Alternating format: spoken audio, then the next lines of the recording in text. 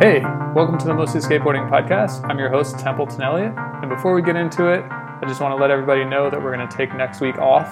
Anyway, I'm joined this week by Patrick Agongo and Jason from Frozen and Carbonite to talk about the new fragrance from Calvin Klein and Palace, but first, the new Tony Hawk documentary. It's kind of surprising that it took until 2022 to get a documentary about the world's most famous skateboarder, but here it is. We all watched Until the Wheels Fall Off last night. Patrick, what did you think?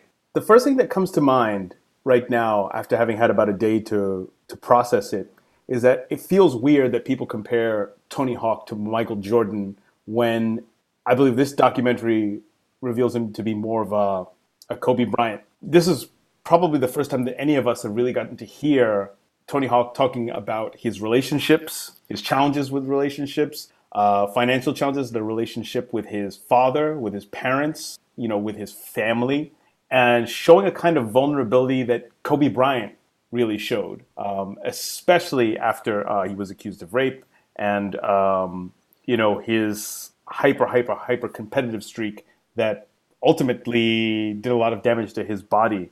And while I would have really loved to have seen more coverage of 1990s Hawk, more specifically about the founding of Birdhouse, I would have loved to have heard from riders of Birdhouse. I would have loved to have seen a little bit more about the end. I mean, there's a whole thing about Powell videos, but nothing about the end.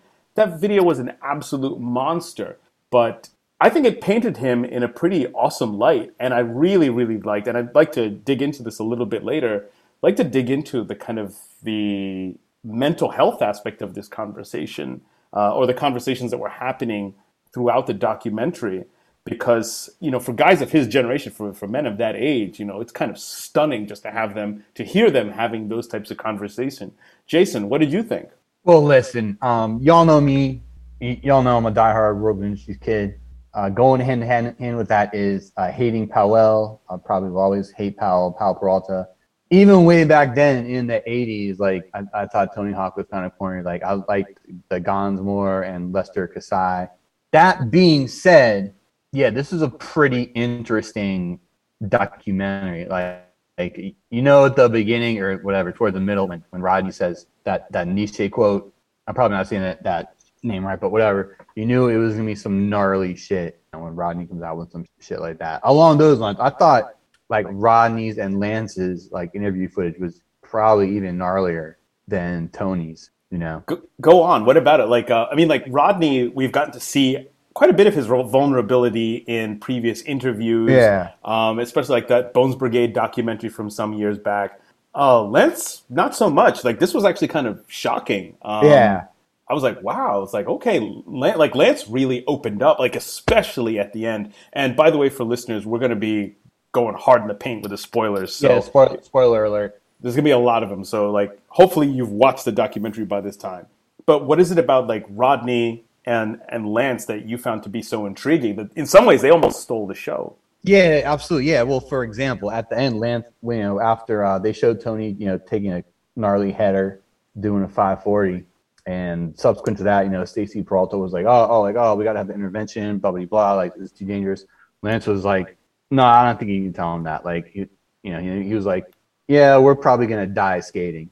And then, just really matter of fact, And then he, was talking about he has whiplash. Not 100% sure what whiplash exactly is. I think it's some niche, a neck, shoulder type of deal. And he mentioned that, they probably have CTE. And that's, I guess, the whole thesis of the video. Rodney says, we're going to fucking skate until the wheels fall off, so to speak. And go on, please. Oh, and now it's the thesis is well, how long can you do? Should you quit and just mellow out, or should you just go?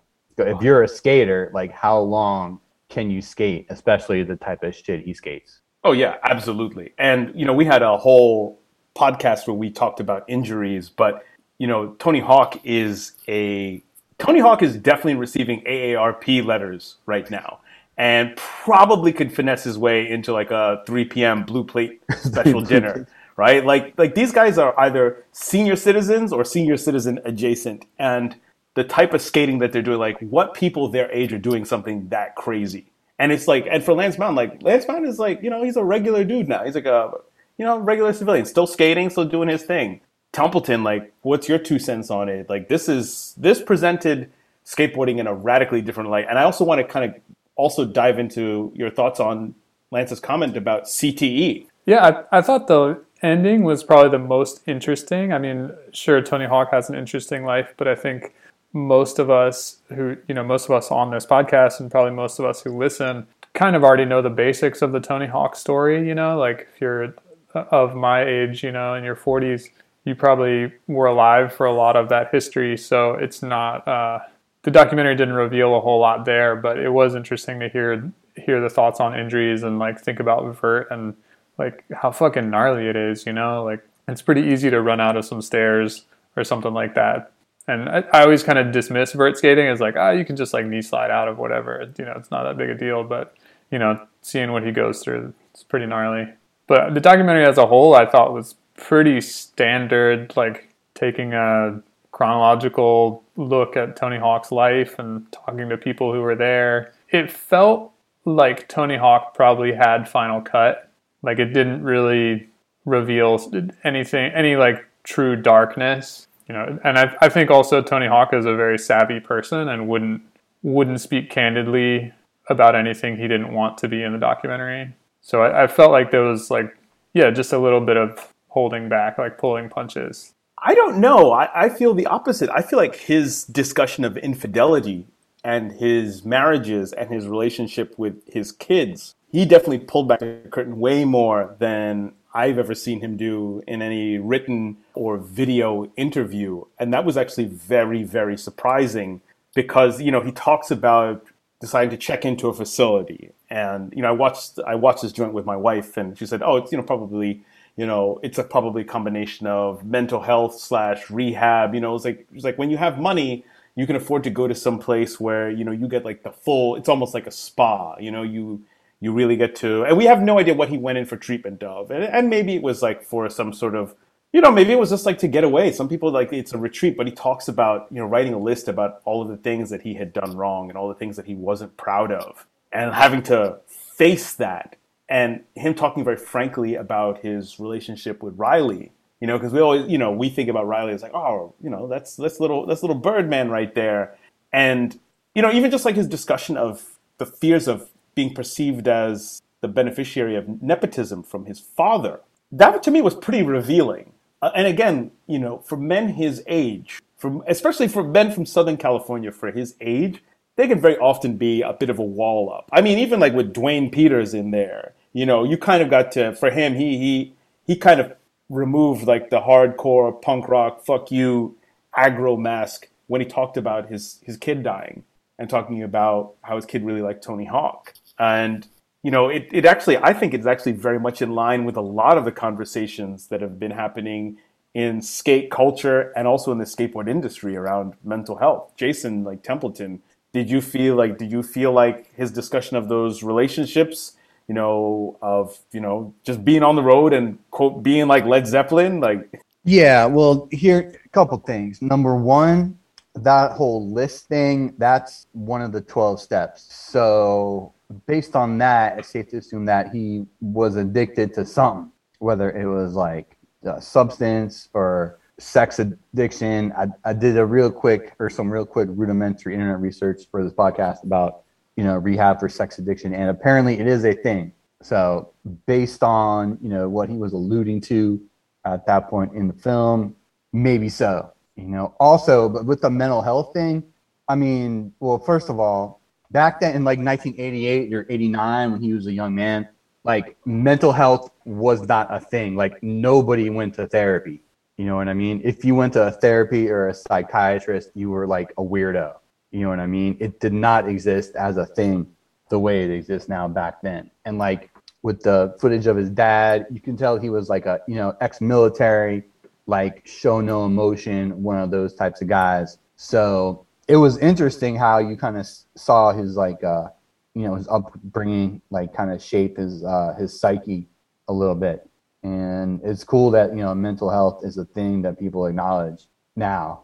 Yeah, but especially in skateboarding, like talking about mental health and addiction is much more normalized than it was even than when we were teenagers. Shit, even compared to 10 years ago. It's fascinating the kinds of conversations that just, teenagers at a spot or a park are having. They're way more self-aware. Yeah, there's definitely a lot more awareness these days. Maybe this documentary will get people more comfortable with it, or even more comfortable with it. Oh, by the way, I want to continue this line of conversation, but I love how in there they just casually dropped that it could have been Tony Hawk and Christian Hosoi on the same team. Yeah, that's pretty wild. That would have been, what would be for our era, what would be the 90s equivalent and what would be the modern equivalent? Like two heavy hitters, contest rivals on the same squad. That would be like, I guess it'll be like Jamie Thomas and Daewon on the same team. Just like complete opposite like energies. But still badass. Like yeah. I was thinking like Nyjah and Yuto, who are on the same team with Nike, but it's like those guys are like that was the Olympic narrative almost. Yeah, it totally was. And I think Nyjah would probably be the Christian Hosoi character in that situation, which is pretty funny to think about. So, thinking about this documentary, it talks about the Bones Brigade, and, rightfully so, Powell was the biggest thing on the planet for a few years in there. And it's worth remembering, like, they had plenty of competition. I mean, Vision was monster. GNS was huge. SMA was huge. But, the thing about the Bones Brigade that's really interesting is that, there have been other crews in skateboarding. Like, for example, I think that there was like a short documentary about the LA Boys. Actually, it was a full length. They came out some years ago. That was a good one. Yeah, that was very, very, very good. And to me, that feels that's more our era, Like, I remember seeing an episode of Skate TV with the LA Boys and thinking it was the coolest thing ever. And I had no context. I just remembered, these two kids coming up, knocking the door. I'm like, come on, guy, let's go skate. I didn't realize as a little kid that not even 5 years later, I would absolutely be obsessing over Guy Mariano, the late, great Gabriel Rodriguez, Rudy Johnson, Paulo Diaz, formerly known as Pablo Diaz. The LA Boys were the shit. They were so cool, but they were not doing stadiums. They were not going to Italy. They were not going to Japan or Australia or South America doing big tours like that. That's actually then another question for y'all would be, can you imagine that type of touring and that type of mayhem for skating now? Who could attract that type of attention? I don't know that anybody could. I mean, especially now, everything is just so splintered. I kind of feel like Tony Hawk is just in a league of his own as like a singular person in skating and like a singular person in a singular time, like nobody else could. I mean, Christian Hosoi maybe, but yeah, I think it was just like right guy at the right time. You mean like these days, who could like have that kind of juice on a tour these days? That's correct. I'm talking about just like Tony Hawk, I guess. Yeah, still Tony.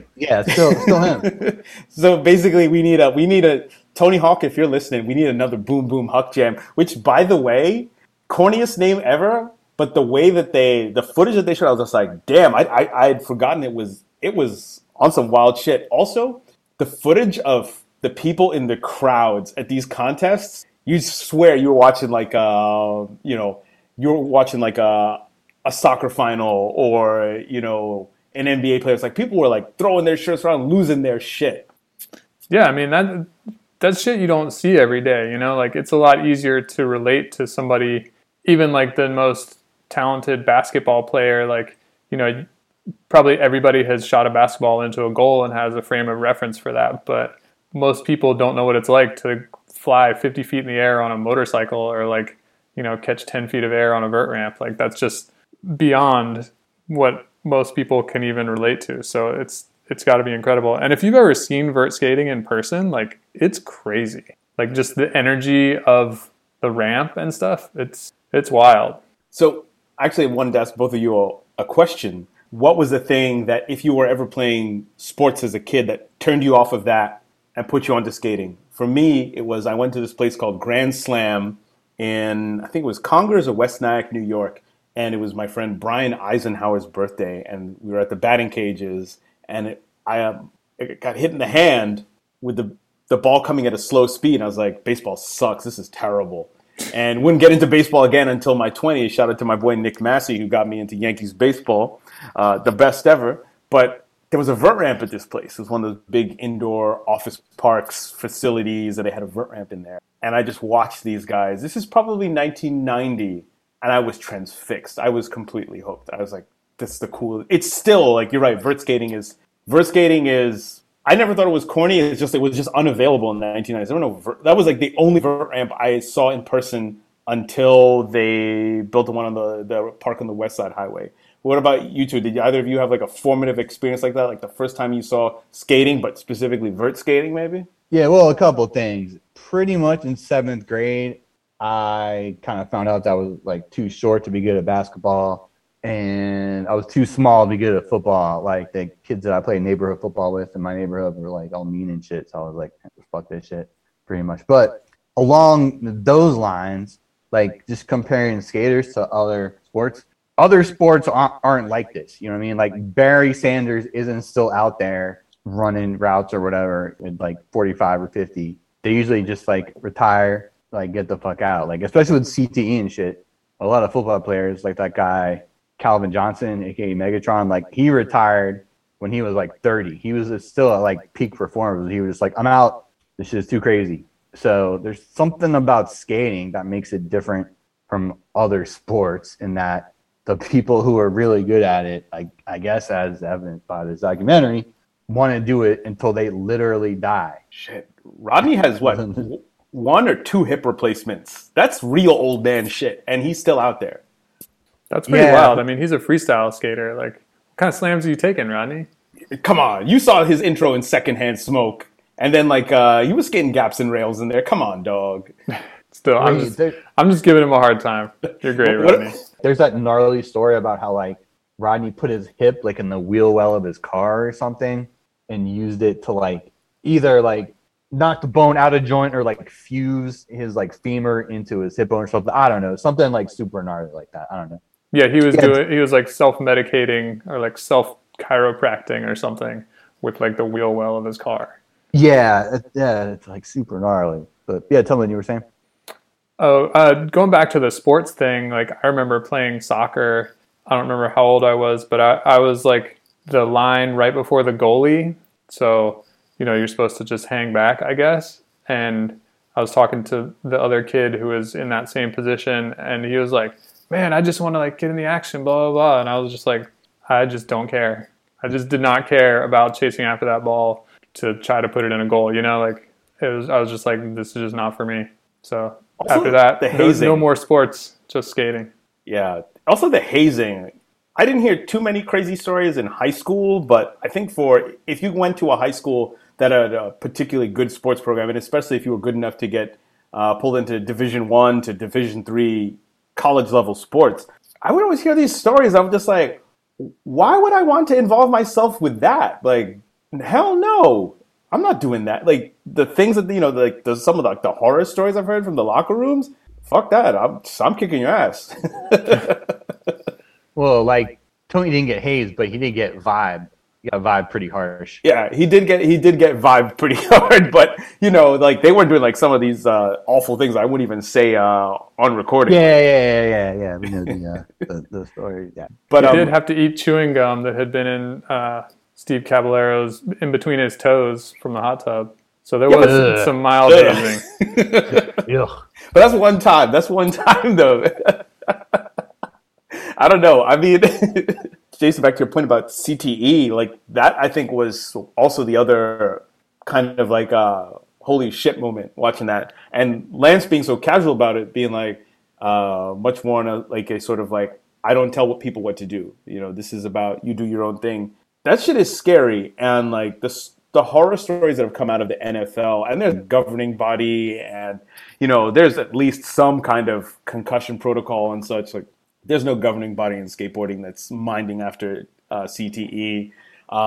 You might have a team manager or a company owner who's checking up on you, be like, "Hey, you good?" But nothing like you have in other sports. And honestly, that was probably the most worrying thing. Yeah, I think it's just a little different. You know, like in skateboarding, you can stop when you feel like it. there's not the big game or whatever. I mean, I'm sure there's pressure of like, oh, I got the filmer here, the photography here, or whatever, but I think that the pressure is just different. And I was kind of surprised to think like, oh yeah, like CTE could be a problem in skateboarding. Yeah, like they show, I mean, at the very beginning, they showed Chris Miller like taking a header at Upland. That's like a infamous fall. Right. I mean, I guess that slam is what allowed Tony to win that contest. Yeah. Chris Miller, my favorite vert skater of all time, by the way. But yeah, another thing about the ending or whatever, that I think like if someone is old these days is different than what old used to be. Like it used to be like, all right, you're 50, you got to get like a beige members only jacket and like some Velcro shoes and Buick Skylark. Yeah, Buick Skylark and like a salmon colored polo and just like sit on a park bench, But I think now, like, I don't know, I'm not a fan of the Red Hot Chili Peppers at all, but they're like 60 and they were still on Howard Stern like yesterday and they look the same, dude. They're still doing the same shit, So I think like these days, like people are just going to be whatever age they are and just do whatever they're doing. There's not like a certain point where you have to be like, all right, I'm old now. I got to quit doing whatever the fuck I like to do and just, like watch The Price is Right or whatever. I mean, The Price is Right is awesome, but you know what I mean. I feel you. Like you're just reminding me of like Metamucil commercials. Like shouldn't Tony Hawk be like capitalizing on that? Like, hey, I'm Tony Hawk, and when I'm not on the ramp, sometimes I'm and just like have him with a thing of like take this fibrous drink. Like that's a whole lane of checks that no skateboarder has really gotten yet. Like he's about to get that old head money. I'm sure he's been approached, and maybe he's just not ready yet. I would that would like change his demographic or whatever, or his appeal. I would like to see the list of like sponsorship or monetary collaborations that he's turned down. Oh, that would be amazing. Oh my god. I would love to hear some of the most insane proposals he's gotten for brand collaborations or sponsorships. I mean, the Got Milk and the Bagel Bites were pretty badass. Those were checks.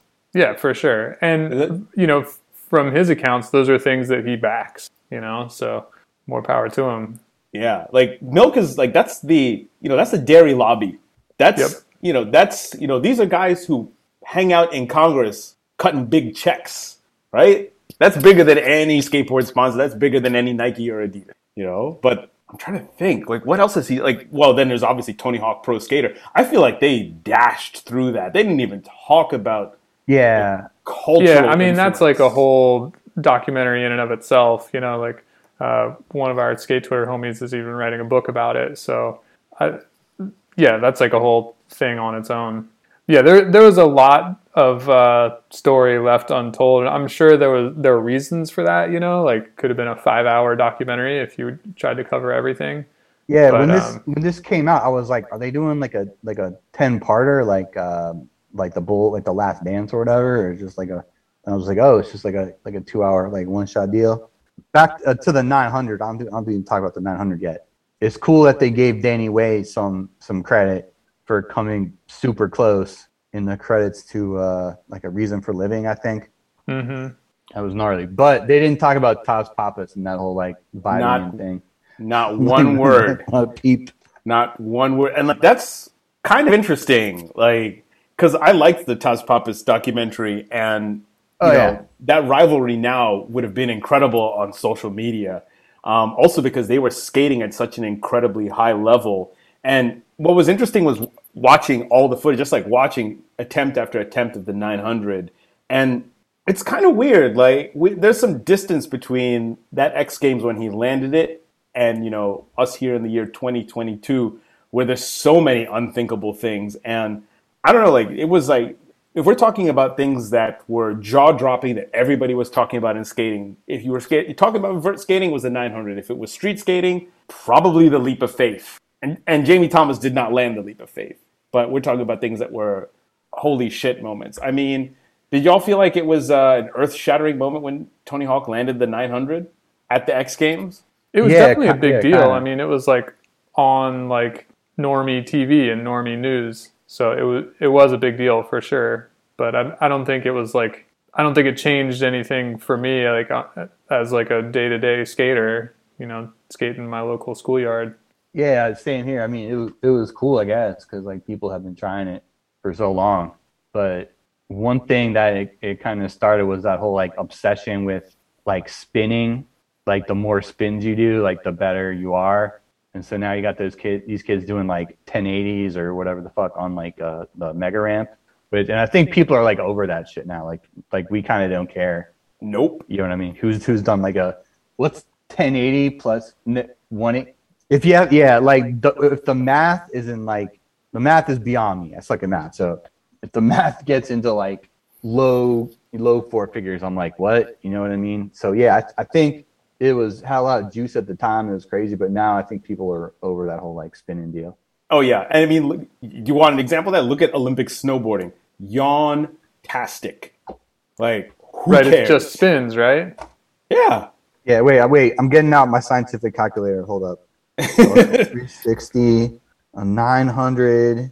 If you do like a 900 with a whole nother three spins in the middle, 900 plus 360 equals 12. Has someone done a 1260? Wouldn't it be 1280? Yeah, maybe. I don't know. I don't know. I suck at math. I said, even with my even the calculator sucks at math. Exactly. The calculator is just like, I just want to see like a backside tail and then maybe like a switch crooks. Right. Like for me, I think anything more than a 540 is too much, and it kind of like calls back to last week's episode on long grinds and slide. It's like after 540, you get diminishing returns. Like, oh yeah, like 720. That's pretty impressive. Doesn't look that cool though. 900. Like yeah, wow, that's 720.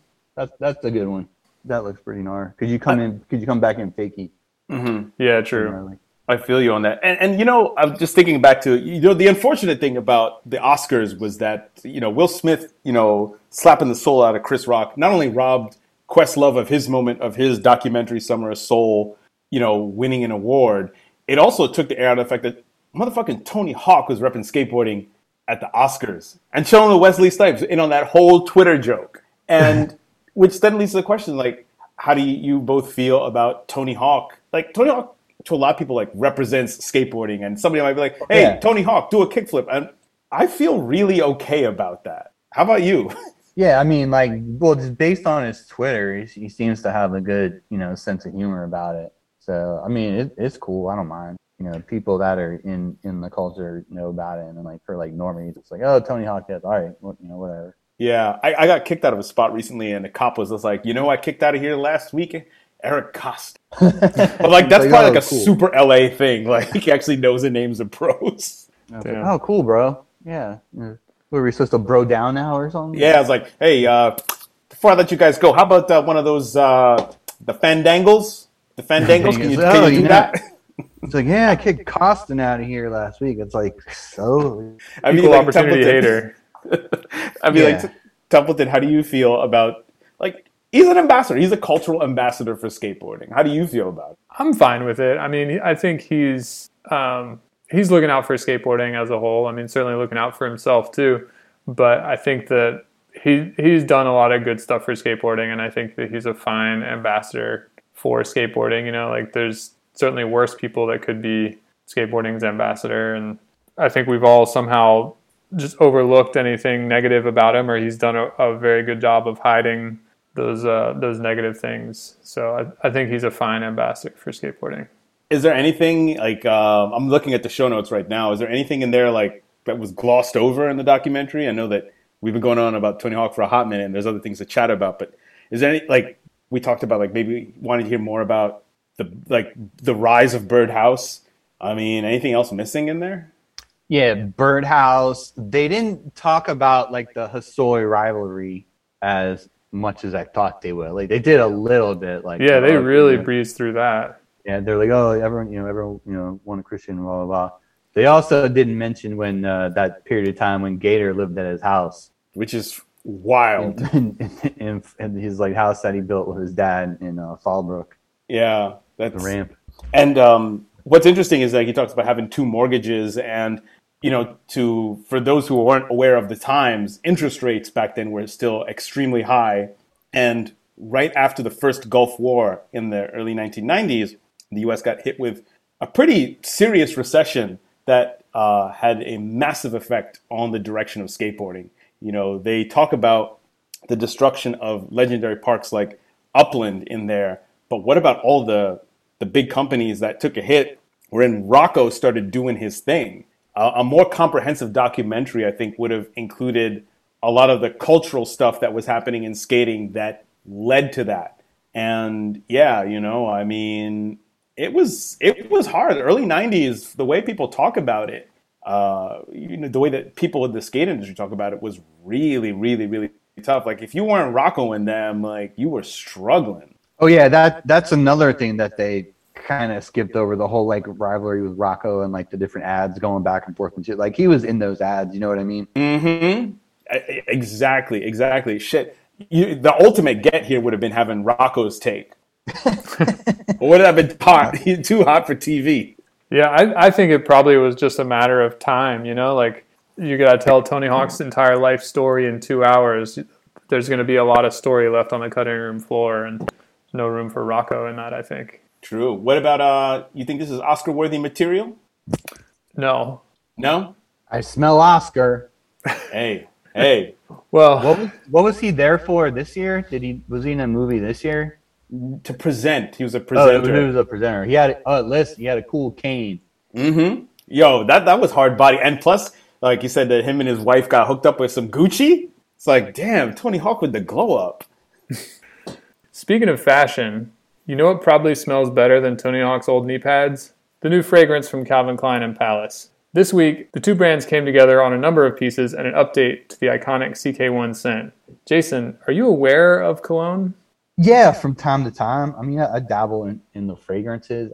I think right now, like until I finish it, I'm wearing like this Abercrombie thing, like Fire or something. But like, yeah, Le Labo is supposed to be good. Like Molecule, I've heard is good as well. So yeah, I dabble in it a little bit. Patrick, what about you? You ever skate in cologne? No, I'm not never skating cologne. Patrick, you skating cologne? All the time. Dog, I've been rocking cologne since what? 8th grade. Back then it was Drakkar Noir, because that was like the ultimate cool guy scent. Polo Blue, Polo in the green bottle. I have a homegirl who worked for a scent company in New York for years, my homegirl Anna, and she used to hook me up with Givenchy. Right now, I'm using this kind of like sandalwood joint as well as a Chanel for men's. Like I do not play when it comes to cologne. I love cologne. I love that smell. I like smelling good. And I know Mike, who is off this week, thinks it's weird as hell when people wear cologne to the skates, you know, to go skating. I rock that shit. Like, to me, it's just like, it's like going to the club. I don't go to the club, you know, not like I used to. So, like, to me, going out skating, like, that's where you get fresh. That's, you got to smell good. You got to look good. Dog. I love cologne. Cologne is the shit, but never gotten to CK1. Love the ads, though. Had that shit on my wall because, you know, when you're a teenager in the 1990s, you want to be cool. Yeah, nothing was cooler than those ads. And I feel like the Palace ads are a throwback to those original CK1 ads. And, like, what did you guys think of the Palace ads? Yeah, well, yeah, like you said, like the whole like black and white footage thing had a real nostalgic vibe from the whole like CK, from all those old CK ads, both print and on TV, like Kate Moss and all that shit. But also there's another skate connection because all the DC dudes used to wear like Calvin Klein jeans, like sweatshirts, all that shit. They used to run that shit pretty heavy. So especially Peg Martinez, rest in peace. Yeah, shout out, yo! Oh my goodness, yeah. Calvin Klein jeans were tight back in the day. Like, it was like between Calvin Klein and Hilfiger, and there's something kind of sad about Calvin Klein doesn't really register with people other than just as like I have a ton of Calvin Klein underwear and undershirts, but you know I'm not rocking their shit, and definitely wouldn't rock a Calvin Klein suit. Like to me, it always like now it feels sub polo, which is sad. But then again, who can ever compete against polo? But what's also cool here is like there's a nice connection to a lot of skaters who were or are models, like Peter Beachy. You know, shout out to all my Albanians out there. Yo, Peter Beachy was in those CK1 ads back in the day, and now you've got Carl Akins, Mr. Funky Fresh. Like, there's been skaters like it's like Eunice. You know, shout out to homegirl Eunice, who's also a model as well. There's something very interesting about models and skaters. Like, what do y'all think is like the nexus between the two? Why is it like it's like a strange thing, like fashion and skating? We talked about it before, but models and skating? Is it because, you have this window, it's a mostly youthful thing and there's not too many older folks in it? Yeah, I mean, it's like they both use their bodies to make money, skating or modeling. I also think that skating is like the pinnacle of cool, and modeling and fashion is the idea of chasing cool. So I think that fashion is always looking towards skateboarding for inspiration. So follow-up question. What is it about, I have been to some parties where models have been in the mix, and it seems like models and skaters like really seem to get along. Like, what do you think is at the root of that? Is it like a shared sort of like, hey, we're in the same bag together? Maybe they're both independent contractors or some shit. Like, there's some solidarity. Yeah, solidarity. Well, they before can talk about quarterly taxes and business managers and shit. 1099. Before you continue, I just want to say I basically predicted this whole thing with that thing I wrote for Quarter Snacks, like the fashion industry takeover back in like, I think it was like 16 or 17, which was a joke, but like, like anything that's a joke, it starts off a joke and ends up serious. But Palace is wilding right now with the collabs, but there's something about this, like getting Willie in there and having him chilling with Sean Powers. By the way, that Sean Powers, I don't know if you want to call it a comeback part. Like, he's been trickling out stuff since he went to rehab, like he was living in Chinatown. Like, there was like a little update on his life, like kind of like got his life together after things were threatening to go off the rails. Like, there was something about their chemistry that I fucked with that. Like, I thought that was cool. Yeah, that little taxi scene was pretty good. I'll tell you, when I was watching Platoon back in whatever 5th grade or whatever, never would have thought that Willem Dafoe would be like in a skate video 35 years later or whatever. It's a trip. It's a trip, man. What can you say? It is. And Madonna's daughter Lola is in there. Lourdes, it was her daughter with Carlos Leon, the dancer, showing off my Page Six knowledge from 20-something years ago. But the thing is, it didn't feel forced. Like, I wonder, are there other brands who could do something like this historically or presently? Like a skate brand? I don't think so. I don't think that... Even Supreme? Maybe. I mean, I feel like Supreme is less of a skate brand. They're like a brand that's collabing themselves, like between skate and fashion. So I feel like they're like kind of in a separate category. But as far as like actual skate companies, I mean, maybe you could say 917 or Bianca Chandon could do something like this. But it's just all about that creative mind, which is Lev, and then like the people that he's surrounding himself by. And I just don't think that most skate company people are that creative. Yeah, he has a really good sense of humor about this shit. Like they've been leveling up their collabs over the past like 10 years or whatever. And I don't know how much more like high profile they can go than this. Maybe like Zendaya or something. I don't know. Like someone who's like Zendaya, Beyonce, someone who's just so ridiculously famous. It would be, like a joke. But like Rihanna? Yeah, Rihanna. Rihanna's rocking Palace back in Rihanna has one. Yeah, Rihanna's been wearing Palace and shit. Like that was that point in time where like everyone was wearing Thrasher hoodies and shit, and she was like, yeah, Palace. Or didn't Jay-Z wasn't there a photo of Jay-Z wearing a Palace shirt or something? I think so. I mean, you're right. Like, I mean, also like the Polo collab was out of control. That shit was crazy. Yeah, with I still want one of them sweaters with the Polo bear. The heel flip bear. Heel flip, kick flip, whatever. I mean, at what point did this, Palace has a pretty good sense of humor about this stuff. At what point do they jump the shark? Is there a fashion brand that is so toxic or, just so whack that they could, if they step in that direction, they could screw it up? Or does Palace have the golden touch? Could they revitalize something? Like, what's a brand that you would like to see Palace do a collab with? Oh, shit. Revitalize. What's a brand tight? Like Nautica or something? Ooh, that'd be good. Like a Tri-Ferg sailboat or something. Yeah, that would be sick. Who else is Nautica? Like, who's been languishing in TJ Maxx for like the last decade and a half? Who needs to be back in like the fashion magazine? Oh, let me think. Let me think back to the last time I was in Burlington Coat Factory. Maybe Echo. That would be a tough sell, I think, for Palace. Yeah, Echo, because they like super sold out and went like they were in like JCPenney and shit. Also, I feel like Echo once occupied a space close to Palace. You know, like Echo was a streetwear brand. It wasn't like a fashion brand. And I think that the collabs are the most powerful when it's like players from two opposite sides come together, you know? And I think that Palace and Echo are just too close already. Mm-hmm. Like you wouldn't be bringing in a lot of new people that way. I mean, through, the late Virgil Abloh and, just a couple of folks in the Palace, in the Palace crew just being down with Louis Vuitton, that doesn't seem out there. I mean, but then again, Louis Vuitton did a joint with Supreme. Yeah, I'd love to see like some outdoor brands, like Merrill or Danner or Keen or something. Like Keen would be fucking wild because those shoes are pretty ugly, but that would be a sick, like way out of left field collab.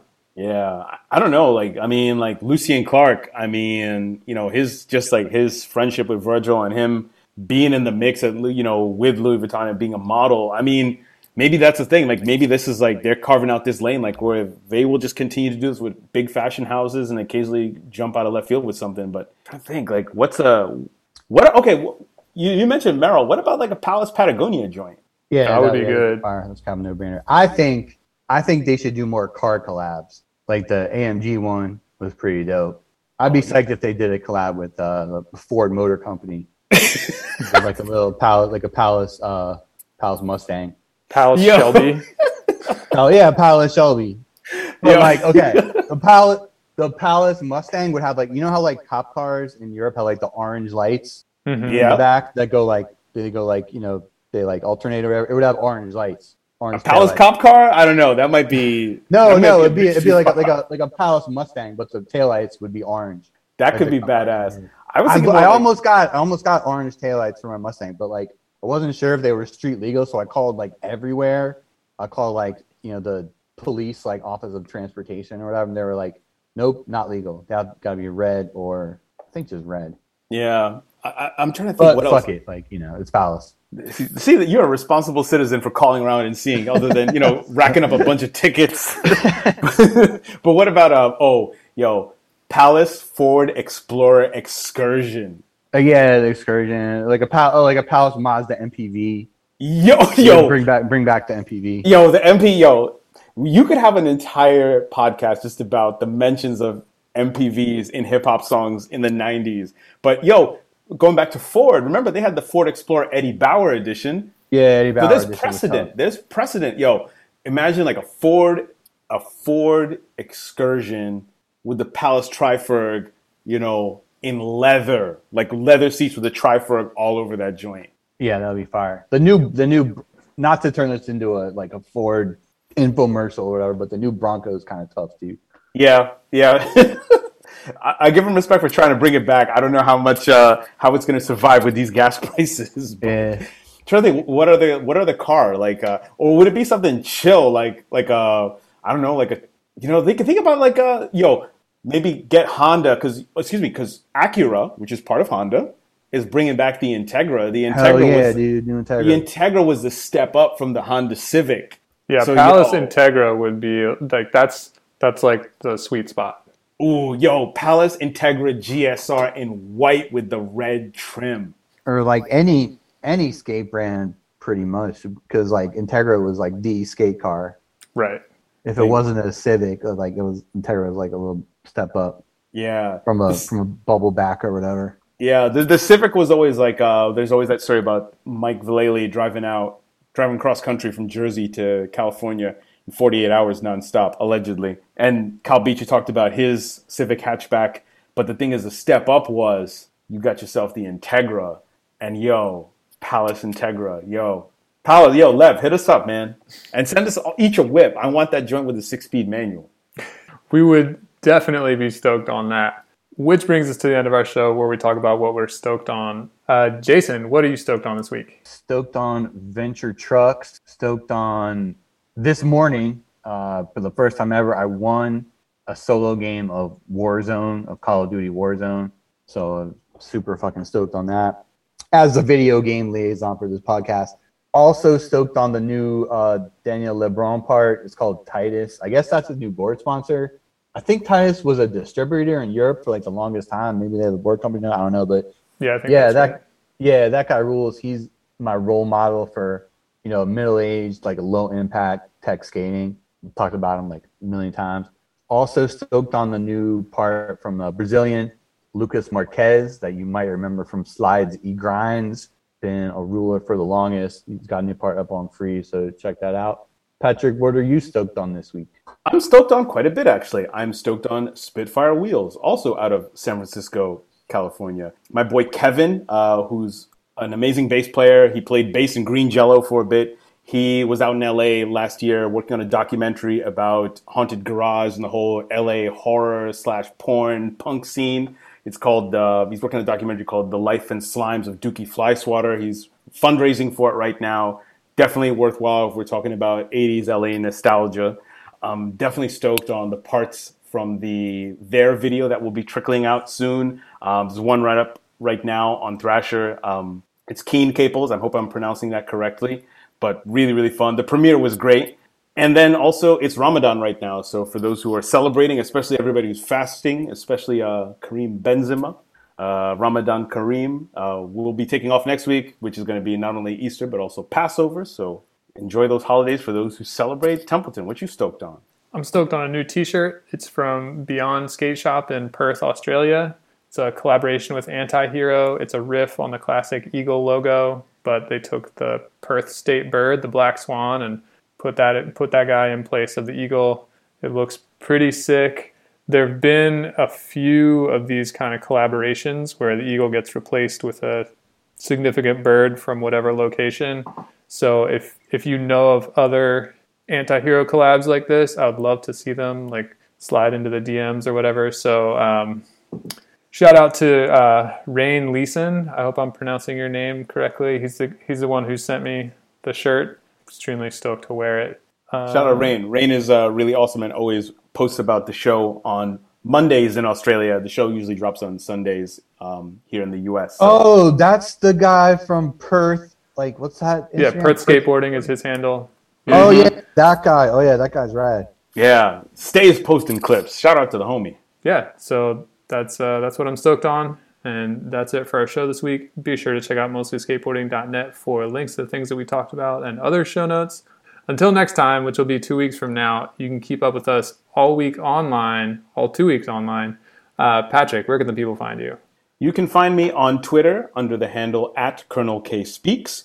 You can find me on Instagram under the handle @PKigongo. I'm also working on stuff with the Harold Hunter Foundation. And actually, I think I can announce this publicly. I will be taking over as interim board chair of the executive board for the organization. So stay tuned. We're trying to A, fundraise and get some money, and B, do some cool shit. So stay tuned. Jason, where can the people find you on the internet? You can find me on Twitter @Carbonite1994, on Instagram @FrozenCarbonite, and writing stuff for quartersnacks.com. Working on some new stuff for the second quarter here. Templeton, where can the people find you? You can find me on Twitter @MostlySkate and on Instagram @MostlySkateboarding. And during our hiatus, there's probably going to be a Mike Munzenrider piece up on Quarter Snacks, so keep an eye out for that. Yes, sir. And we'll see you guys next week. Clear. Congrats, Patrick. Yeah, seriously, man. Congrats.